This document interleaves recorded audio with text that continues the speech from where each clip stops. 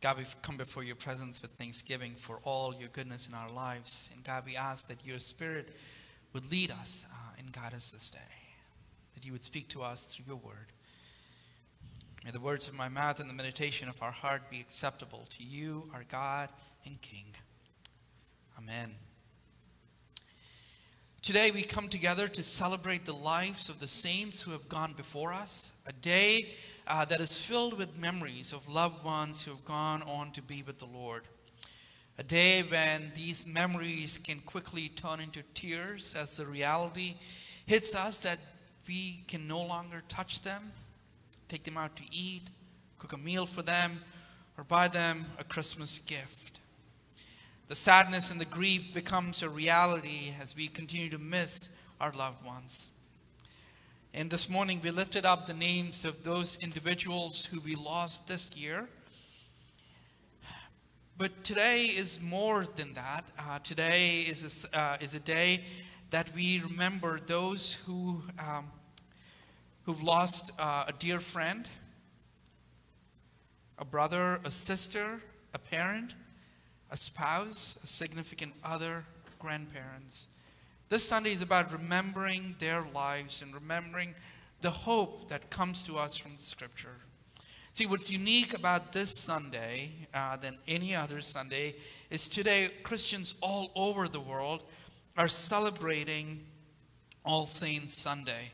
The Scripture that was read to us from Revelations is being read all over the world, whether you're in a cathedral or in a church or on a mud floor. This Scripture is being lifted up. And we turn to the Scriptures in times of sorrow. When the road gets harder for us to walk, we look to God and ask God, comfort us. When our tears are running down our faces, we look to God for comfort. I love this morning's scripture that was read to us. This is a vision of heaven. John here sees a great multitude. A great multitude. Earlier in the chapter, Revelations 1 through 8, he gives us numbers of each tribe of Israel that have received the seal. And now he sees a great multitude, too many people everywhere. For the first time when I heard about this passage or encountered this passage, and it kind of came to me alive, was by a Wycliffe missionary. He was a missionary who was working in Papua New Guinea, and he was translating the Bible into this one small tribal language.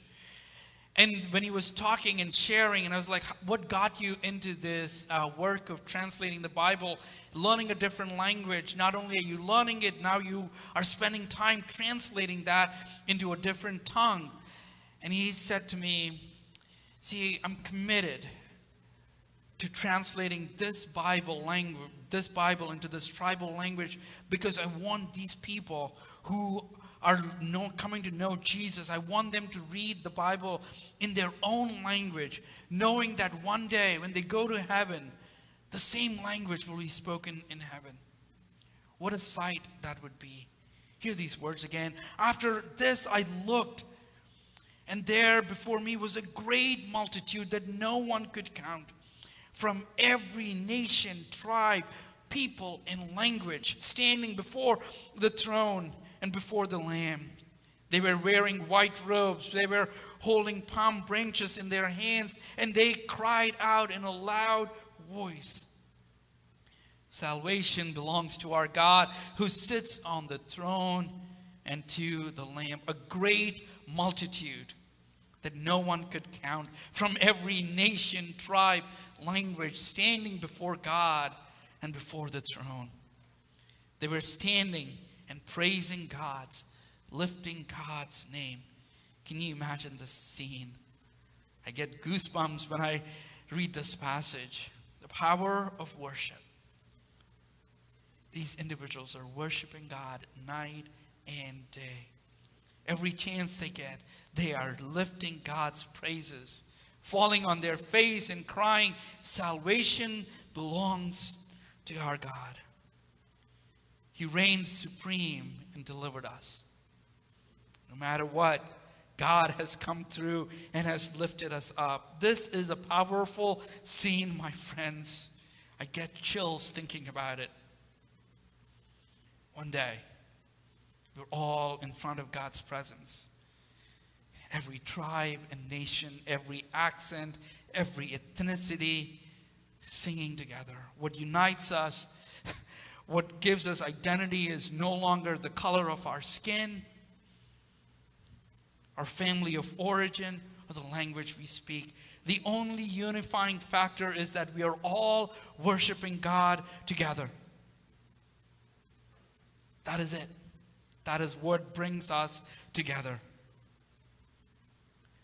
So let's kind of look to the background of the book of Revelations as John is writing this passage. We read the passage in its context. These powerful words, there is a context that is being written in. John was exiled to the island of Patmos, and he was facing a lot of persecution. These words were not written when the church was doing well and was smooth sailing, but rather these words were written when the church was facing extreme persecution. And John was captive in this island, living by himself, exiled by there for being a follower of Jesus. And John gives, in that state, John is giving us a glimpse of the future.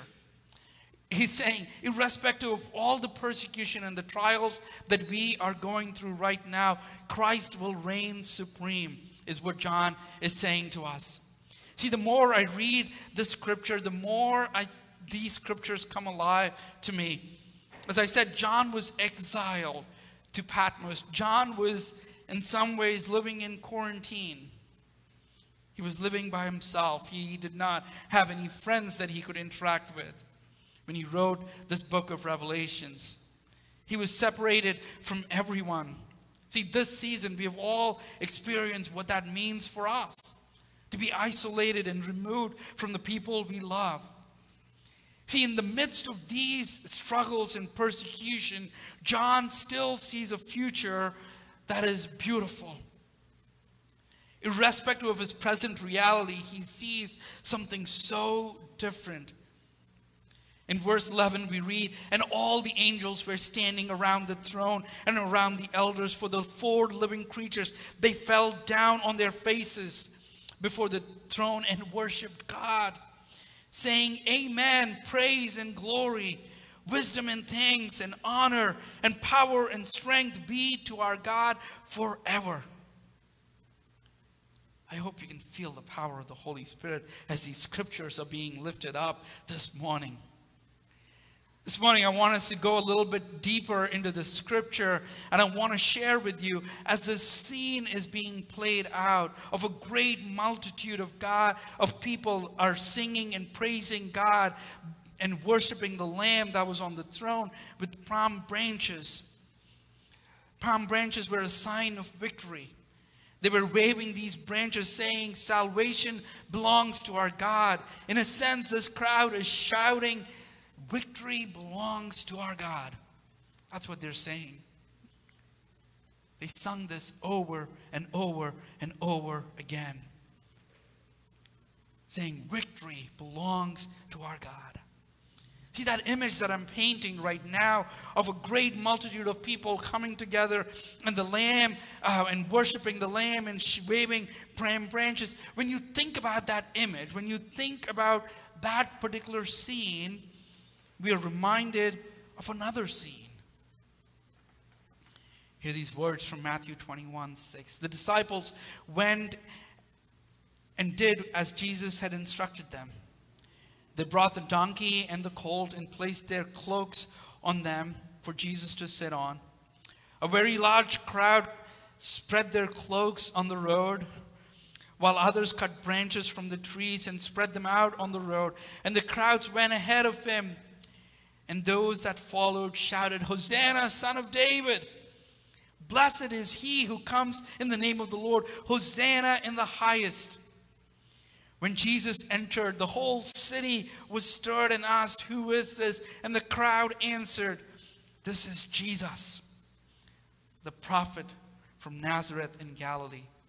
See, there are several parallels, if you will, from the scene that we see in Revelations and the scene that we see in Matthew's Gospel. In the Matthew's Gospel, we see a crowd coming together and praising and shouting the name of Jesus.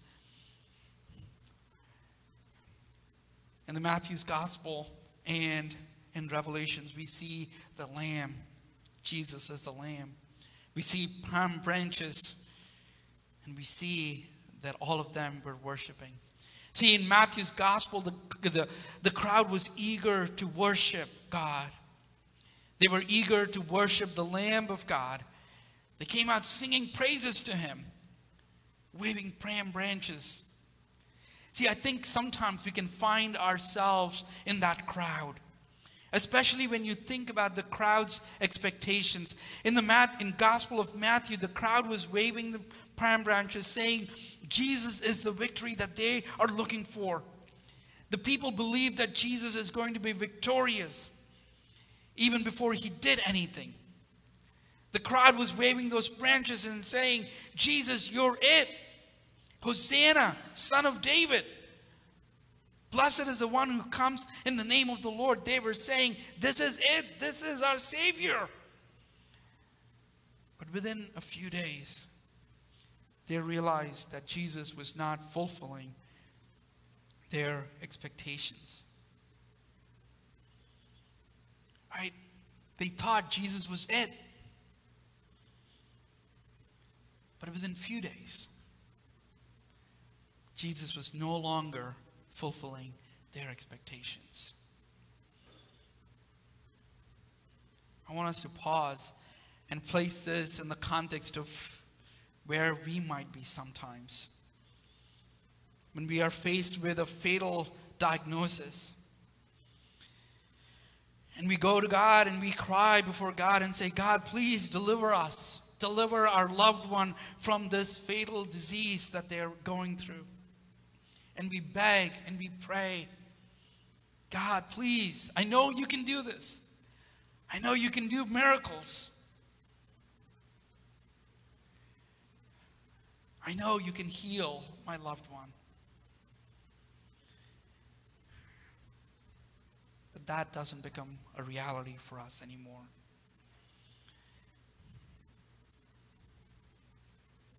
See, we can find ourselves in the crowd when we've lost a loved one, where our hopes from Palm Sunday can be dashed on Good Friday.